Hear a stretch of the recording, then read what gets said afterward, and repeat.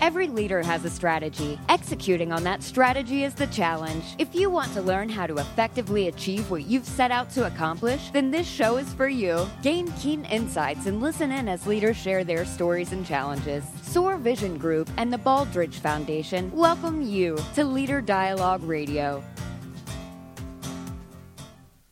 Hello, this is Duffy Dixon with Business RadioX. Thanks for joining us. Let me introduce Ben Sawyer. He is the Chief Executive Officer of SOAR Vision Group. He has more than 30 years of executive leadership experience and a strong record of accomplishment that includes guided strategy deployment. Also joining us is Jennifer Strahan. She is the president of Business Optimization Services. Jennifer is partnered with more than 100 health systems and businesses across the U.S., helping them, as well as Ben does, transform their strategic, administrative, and clinical operations. Our guest this week is Dr. Chuck Peck. He is the CEO of Piedmont Athens Regional Medical Center. And before that, he, of course, was a physician specializing in rheumatology. He was also the managing director at Navigant. And you've been in consulting, Chuck, for 20 years now. Correct. And it is a very changing industry. You have partnered with SOAR Vision Group. And I know that talking about hospitals and talking about healthcare centers and strategy, it's really changing, isn't it? It is. So, Dixie... Duffy. Sorry, Dixie, Duffy, whatever your name is. So what is going on is... We love you, Duffy. We do love you, Duffy. That's Thank all you. right. I'm not I'm offended. What is going on in healthcare is there's a move from volume-based care, which means basically that a health system charges for whatever they do for you, to value-based care, which means they get a set amount of money for your care, whatever that needs to be, and therefore they're incentivized to make sure that you are staying well and healthy and not utilizing services, which is, of course, much better for the consumer. Right. So that transition is largely referred to as consumerism. And we, in collaboration with the Baldrige, are initiating a healthcare CEO Innovation Council to discuss that very topic. So this is all CEOs in healthcare getting together to brainstorm and learn and share. Correct. And we're doing a limited, more intimate setting, so it's going to be limited to 20 CEOs. It will be held in Chicago at the Kimpton Gray Hotel, which is a great setting, October 18th and 19th. And the keynote is Dr. Morten Hansen, who just wrote the book Great at Work. He was the co-author of Jim Collins in the book Great by Choice. Very well-known book, and both authors are amazing. Dr. Hansen is a professor at University of California, Berkeley, and has agreed to kick this off as a keynote. My co-host, so I'm co-hosting it with Dr. Roger Spoolman. Dr. Spoolman is the Senior Vice President of Strategic and Operational Integration for Trinity Health, and he's the interim CEO at Loyola University Medical Center in Chicago. So we will be facilitating a discussion. Dr. Peck is going to be a part of that, one of the 20 that will be participating.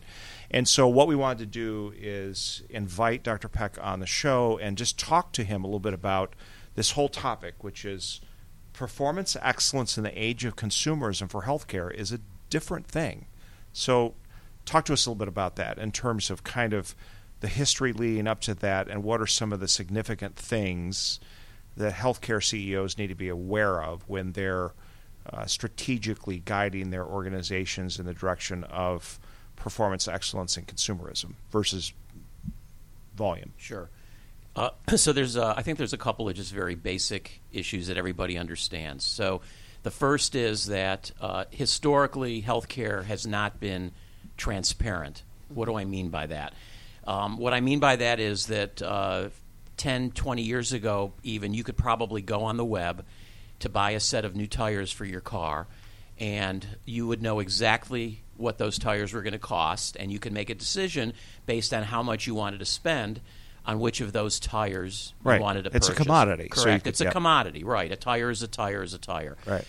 It's almost impossible, even today, prior to going in, say, for an elective surgery, or prior to going, say, in for a regular doctor's visit, or prior to going in, say, to the laboratory to have your blood drawn.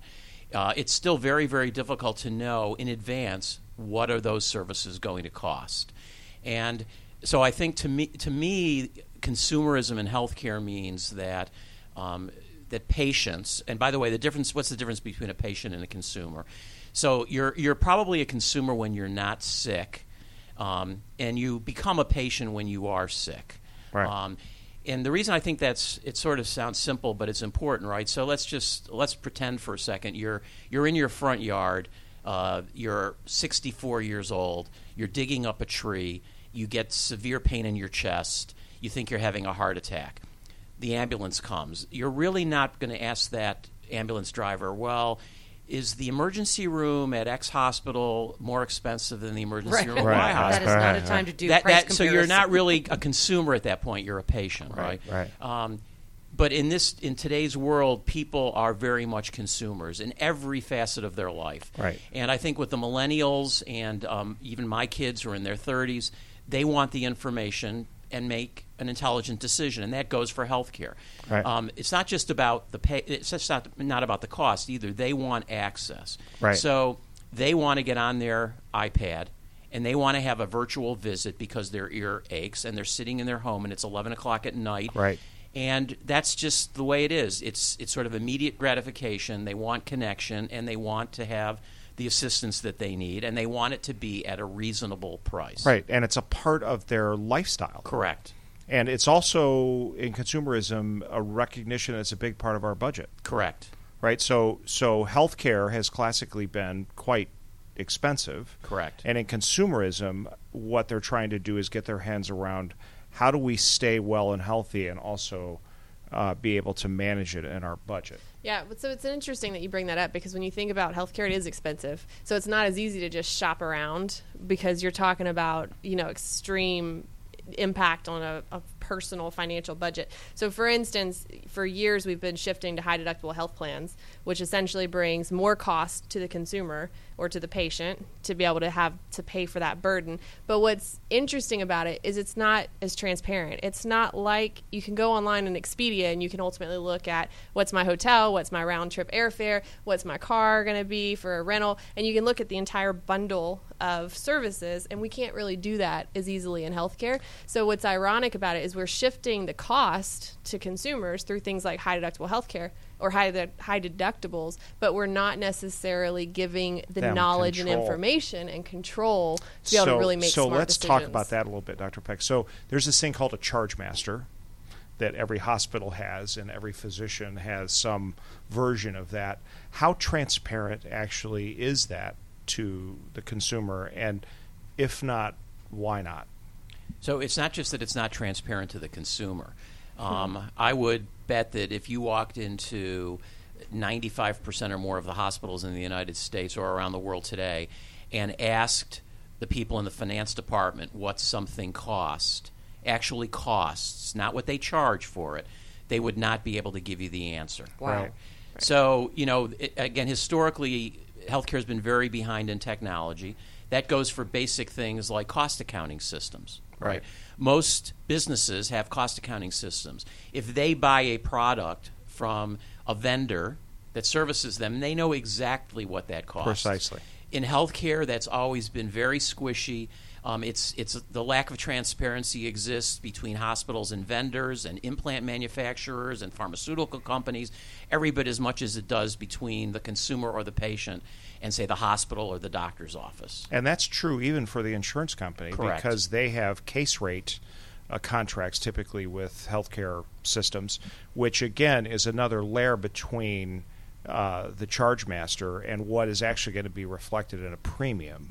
Correct. Right. And just to break this down for our listeners, when you're talking about a charge master, this is essentially what's the charge that we have for all of the services across our organization, right? Right. And then again, just to add another layer of complexity, that varies. So depending on what insurance you have, whether you're a government payer through like Medicare or VA care or whatever the case is, or if it's Medicaid or if it's Blue Cross Blue Shield, everyone has a different payment that they will have, they'll be responsible for, right? So, and there's also regional considerations. I mean, based on demographics and so forth. So the financial picture is complicated, and as you point out, Dr. Peck, it's not even necessarily known at a hospital level. So if consumerism at its essence is transparency, and the transparency is so a consumer who's not a patient can make good decisions, how do we get from there to here? So, I also just want to add one more thing. It's not just about the cost; it's about the quality, right? Yes. So, if you're really going to talk about value, you're talking, in my mind, you're talking about the best possible quality product or outcome at the best cost, not the lowest cost, the best cost. Right. And everybody has a different definition of what that value is, right? So again, going back to the car metaphor, you may want to buy a Jaguar, and that Jaguar might cost $80,000. You might also, though, look at a Chevy Malibu that costs $20,000. It's up to you to decide which of those you think brings you more value. Right. There's really very little way to do that in healthcare. However, there is some progress being made. So, for instance, there's an organization that covers a large swath of Pennsylvania called Geisinger Health System. Yep. And they were really pioneers in really looking at consumerism in the way we're talking about it. Right. So several years ago, what they did was they started offering a guarantee for patients who came in for bypass surgery and for hip surgery. And what that guarantee said was that if you have your surgery done at Geisinger, that if anything occurs untoward in the first 90 days after your surgery, you can come back and we will take care of you, and it will not cost you anything more than that original upfront cost, by the way, that they also told you. So it was a package price. Right. They gave you a cost for the procedure, and that included everything. And if you weren't happy, meaning something happened, you had a complication, that you could come back and they would take care of anything within 90 days. Right. Some of that now has gone to the point of being, forever. So if you have something done in some places and at some point something breaks, you have a lifetime guarantee. Wow. A lot of businesses are now doing something very similar. Right, so they are. Businesses are actually telling their employees that if they have a particular condition, they only want them to go to the best quality and cost organization for that condition in the country. It's less expensive for that company to put that employee on an airplane in Atlanta, say, fly them and their family to Cleveland or San Francisco or New York, wherever that particular specialist is that has the highest quality, lowest cost, have them taken care of there and flown back than it is to have them go to a less high quality, higher cost provider nearby in the community where their outcome's not going to be nearly as good, where they may have complications, and where the cost of that care may be significantly higher. So that creates a whole interesting dynamic in healthcare, because you're not just competing then with other providers in the same zip code. You actually are competing not just nationally, but in many cases internationally. There's a lot of international providers that are doing the same thing and just incorporating the international travel into their cost. Well, it's a global market in anything, right? And so healthcare is always slow to catch up, but they're catching up. But it goes back and it begs the question, if you're talking about consumerism and what brings value to the customer, how many patients really want to pick up and leave and go across the country when it's something that's a severe surgery or procedure? It's fun to think about, you get a little bit of a vacation, but in reality, that's not really what you're enjoying. So it does start to bring the question, is it really, it's better for the companies, and they've realized that, because it might be a little bit more expensive, but your quality over time is going to be a lower cost for chronic or longer term conditions. But how do we standardize that? How do we start to bring that same concept even to local community hospitals or across the board for different regions?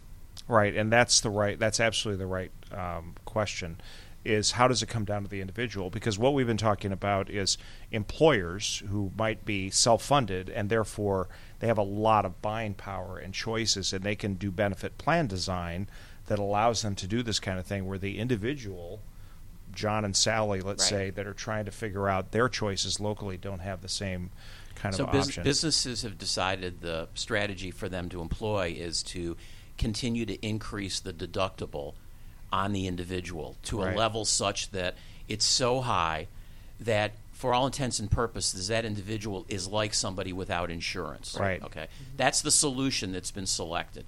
But the real problem is still that the consumer, by and large, is what I would call disintermediated from the transaction. Right. So if I go into Macy's and I see a beautiful $200 sweater up on the shelf, and I go to the checkout line and I put it down and they scan it and say that'll be $200, and I say something like, well, I've really only got $20 in my pocket. I'm going to give you the $20, and if you bill the other $180 to my insurance company, they'll pick up the tab. And that's essentially what happens in healthcare. I go in for an MRI scan. The cost of that MRI scan may be $1,000. Right. I'm only paying out of my pocket whatever my deductible or out of pocket is. Right. Maybe that's a fraction of the $1,000. I think that MRI scan only cost the fraction, when in fact somebody's paying the difference between what I gave at the moment and what the actual cost is, and that's the insurance company. Do I really know what that is? No. Because I have no idea in most cases what the MRI scan really actually cost. Right. And I think keeping the consumer ignorant is the difference between what we're trying to accomplish, getting there or not getting there. We've got to educate the consumer. The consumer will make the right decision if they have the information. Right.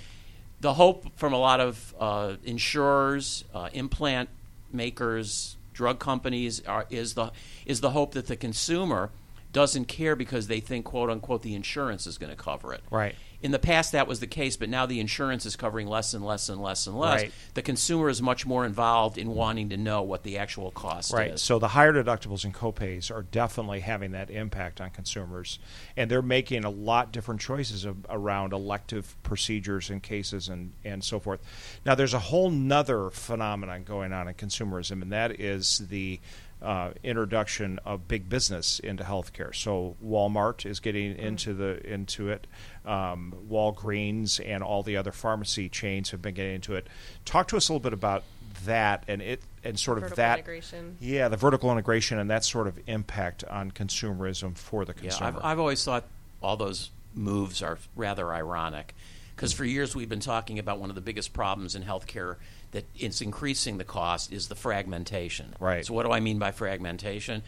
You go to see your primary care doctor. He puts you on certain blood pressure medicine.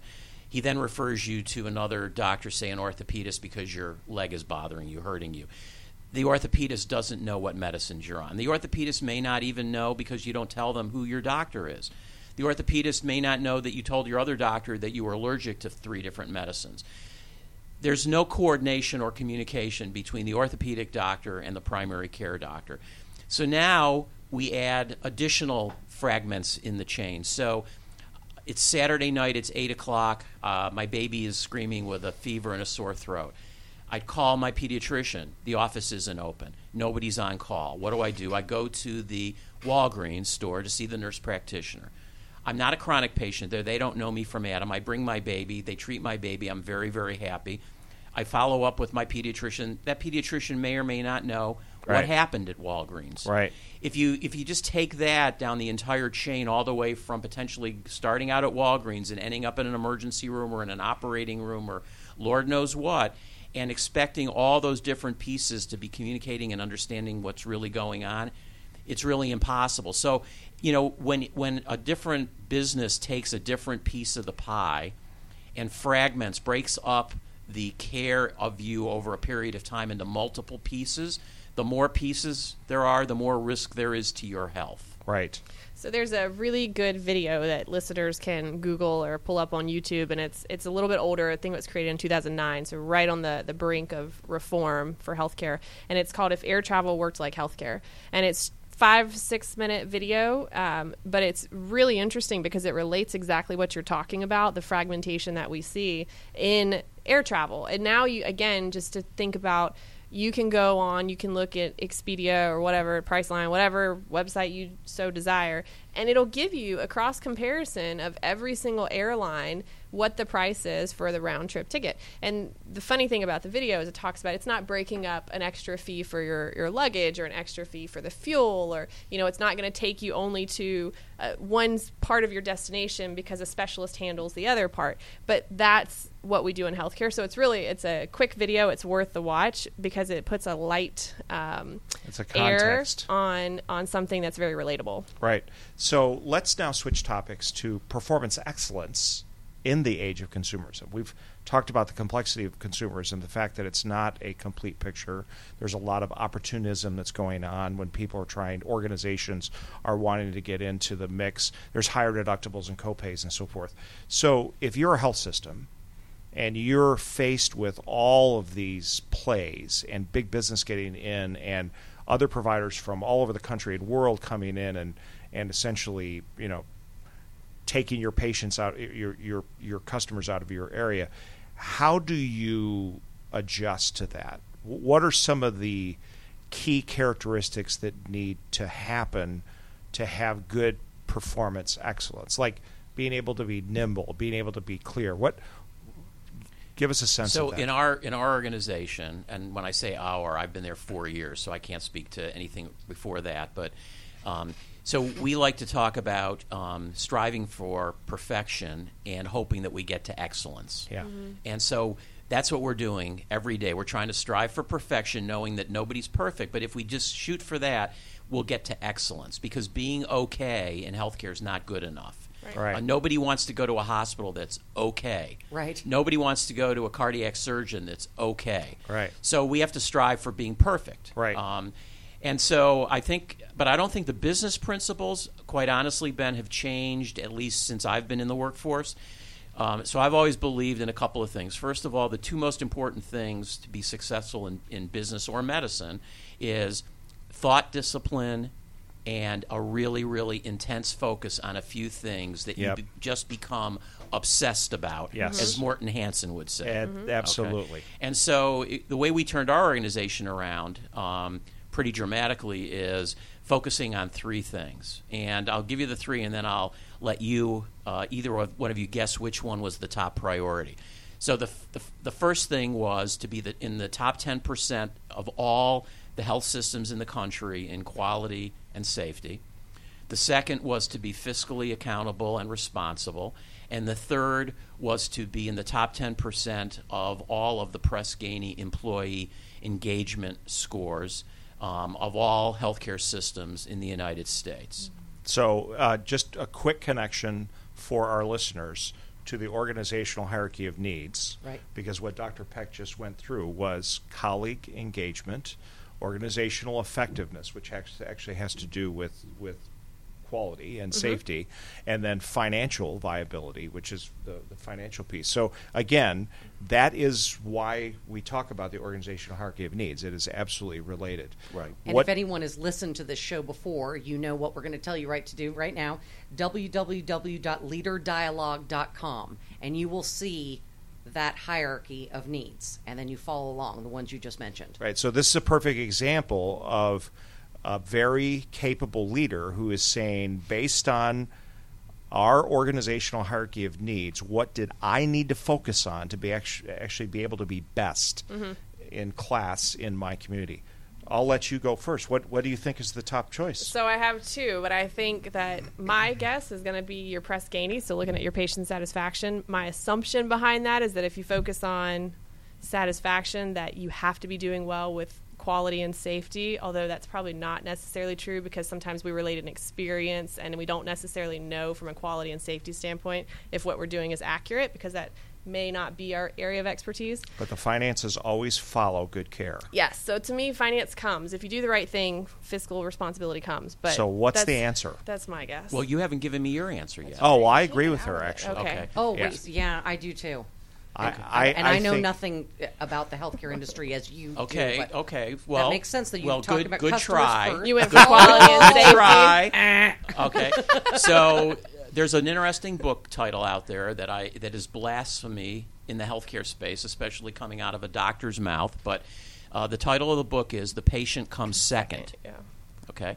And the reason that the title of that book is true is because, in my opinion, unless you have an engaged workforce that really, really wants to be there doing what they're doing for patients, it's almost impossible to have quality, safety, and patient satisfaction, and you'll never get to financial stability. So colleague engagement. So we took our organization, which was hurting very badly, over a 3-year period from the second percentile nationally. Now I'm going to repeat that. The second percentile nationally. The only lower score than that is the first percentile. I'm just making sure you guys, I know you're in healthcare, you're a little slow, to the 65th percentile over 3 years. And if you follow the lines following that line from the bottom left to the upper right, the $60 million financial turnaround and the quality and safety score, 85% improvement, all parallel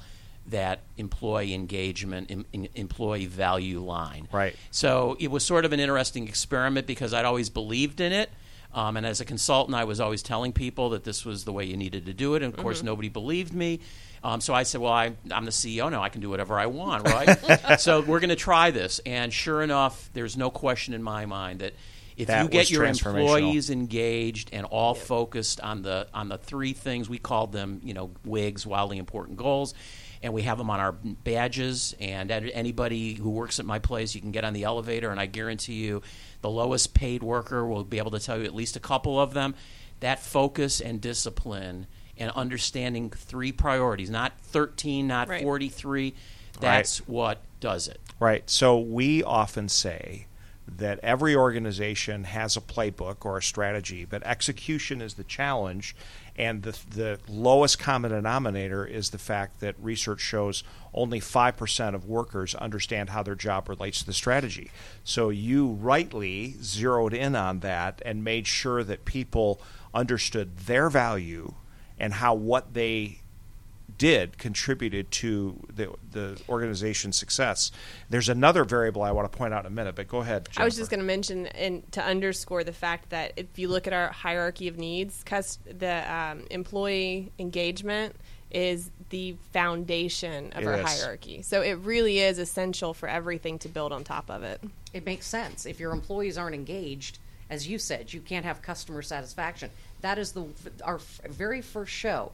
When you said that how few employees understand the strategy of what their bosses want and how they play a role in it. It's empowering your employees. And I don't know why that isn't, it's not necessarily an easy thing to do, but I know as being a lifelong employee in one way or another, when you get me to buy in, I am on fire to help you with your task. I see how you benefit and how I benefit. Right. So Dr. Morton Hansen in his book, Great at Work, describes 7 practices, and the very first practice is do less than obsess, which means you select a tiny set of priorities and make huge efforts in those. That sounds like precisely what you did. So talk to us a little bit about that. The combination of engaging the people and letting them understand your WIGs, and what was the impact on that? Well, I think they all I think if you give people a path to get where they want to go, when at the time they don't believe they can go anywhere because they've been so mired in a lack of success, that if you give them a clear path and focus and then show them the things that they can do in their own individual job. And again, it doesn't matter to me what the job is. To me, there's no difference in what I do to what the lowest paid worker does. Right. Now, there are certain principles that I believe in that help motivate people. So, for instance, the other thing that we did about 2 years ago was we were one of the first employers in Athens to put everybody at a living wage, and we put everybody at the living wage above Atlanta, not at the living wage of Athens. Wow. And what that did was it helped us recruit people who strive for perfection more often than not, which then allowed us, again, to have more of an excellence culture. Very but you smart. still have to invest in your people. We trained 3,200 employees in culture and accountability. Wow. 3,200. Every employee, not just the managers, not just the SVP. And we actually got them, the employees, to stand in a room around big Post-it notes and develop the cultural attributes they wanted in the organization. So they own it. They own it. Yeah, that's and what they came up with was things like speak up, be bold, gain trust, help people grow. It was, you know, and we have that on the name tags as well. So if in case they ever forget one, they can look down and see. Now that obviously you don't ever get 100% below the line negative thinking out of the organization, but it's pretty amazing what the organization has been able to do under severe stress and growth, and patient rooms being filled and sicker and sicker and sicker people. So the capacity to perform and do well has been a lot greater just because people believe they can do it. Right. So you've really recognized that talent and recruitment of people and investing in people is your biggest asset. Correct. Well, so one of the things I really like about this is if you look at the healthcare industry as a whole, it is a highly regulated, very complex and convoluted process because you have multiple payers and all the things we've been talking about. And regardless of that, and the other struggle is when you think about consumerism is we as an industry have our one foot in the sand and one foot in the water, so to speak, when you come to value-based versus fee-for-service or volume-based service. But the things you're doing, they can be done regardless. Those are things that you can own and you guys as an organization can take control over. And that's nice because whether it's a business that's in healthcare or any industry, that gives a little bit of perspective around that hierarchy of needs and what are the things that, regardless of the external environment, because that is, of course, a factor, what can we do as a business to really drive improvement? And the results speak for themselves. So, Jennifer, that's so spot on. It's more than nice, it's critical. Because if an organization is not able to have a effective operating model, which means they're investing in their people, they have priorities, and they execute well, they will get blown away by changes. But the only constant is change. So if you have an environment and a structure that is solid and your people are aligned and you can move as one in a nimble fashion, you're in a much better position. So to that end, what concerns you about consumerism in the markets that you're in, and what, if anything, are you continuing to work on to really create readiness as it relates to that? So the more information consumers have, the more you have to be able to differentiate yourself. Right. Because it's not a commodity anymore. Right. And so if I'm not a commodity, I never wanted to be a commodity, but because of the way the system worked, as we talked about, I was, by default, like every hospital was, I need to differentiate myself. So how am I going to do that? I think every consumer or patient assumes when they come into a hospital that the quality of the care, and I'm not saying this is true, but I think they want to believe that the quality of the care is going to be there. Right. So then you're talking about some of the other things. How was the experience? How did somebody treat me? Did I have a relationship with the people? Did I have a good experience? Was my family treated well? Did they let my kids visit me? Was the parking reasonable? Did I get a bill that I could understand? When I called up and had a question, was somebody nice to me? When they pre-scheduled me to come in and have all my tests done before I came in, were they nice to me? It's all those sorts of things that are the consumer experience that really don't have a lot to do with literally with the care, the surgery, the scan, whatever. I think those are the things that we've sort of had a deaf ear to. Yeah. Because we were healthcare, and if you needed healthcare, you weren't going to be asking those questions. Right. If you had chest pain lying out in your yard planting your tree, you weren't asking those questions. Yeah. You were just calling the ambulance. Yeah. Right. I think we have to. I think people are coming into our backyards. Warren Buffett, Jeff Bezos at Amazon, Walmart, as you were saying.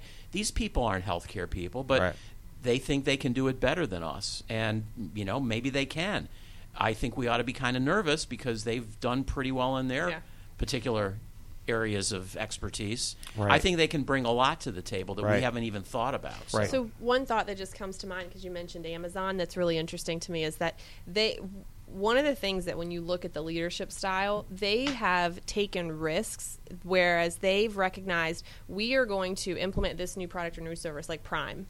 And almost everybody has Amazon Prime, right? And they knew that they were going to lose money initially, but they felt like it was going to be the right thing and it was going to pay off in the end. And I think in healthcare, we haven't been that bold. We're very traditional in a lot of the things that we've done. And even though there's a lot of change, there's also a lot of consistency in things around our bills that go out to patients. Have any of and your other friends things. complained because Prime went from 99 to 119? I did rise. Everybody's reaction to me is, my God, I can't believe they could charge me triple that.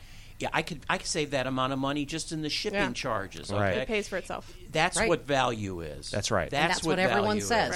Right. Every household is having this discussion. We just had it, my husband and I, and we did some math. We're like, it still pays for it. Right. Right, exactly. So we have got to wrap this up because I know we're getting to the half-hour mark. So what I want to do for the listeners, and particularly for hospital leaders that are listening to this, this is what the performance excellence in consumerism roundtables and so forth are all about. How do you differentiate yourself? What are the details that matter? And how can you learn from principles like what Dr. Hansen writes about in his book, Great at Work, translate those into both individual and organizational changes so that you can execute well in the age of consumerism, you can leverage your IT innovation performance and decrease operating expenses, you can learn how to make sure that when you take an initiative, it cascades all the way down to the people that matter, which are on the front line that are making a transitional experience change for the consumer. Any other thoughts, Dr. Peck, before we wrap up as it relates to this topic? No, I think Jennifer said something, though, that was important, which is we have to get out of our comfort zone. We can't continue to sit there and hope to get every last penny out of the fee-for-service system.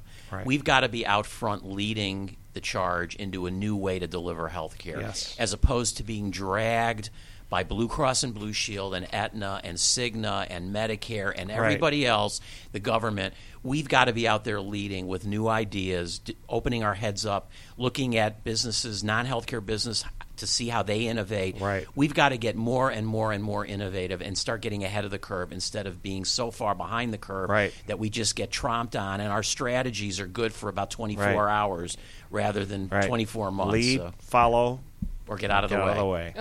Thank you so much to Dr. Charles Peck, goes by Chuck, and thank you for joining us on Leader Dialogue, presented by SOAR Vision Group and the Baldrige Foundation. To hear this episode again or to listen to any one of our previous shows, visit leaderdialogue.com/podcast. On behalf of Ben, Jennifer, and our producers Mike and Trey, thanks for listening. I'm Duffy Dixon with Business RadioX. Thank you. Thank you.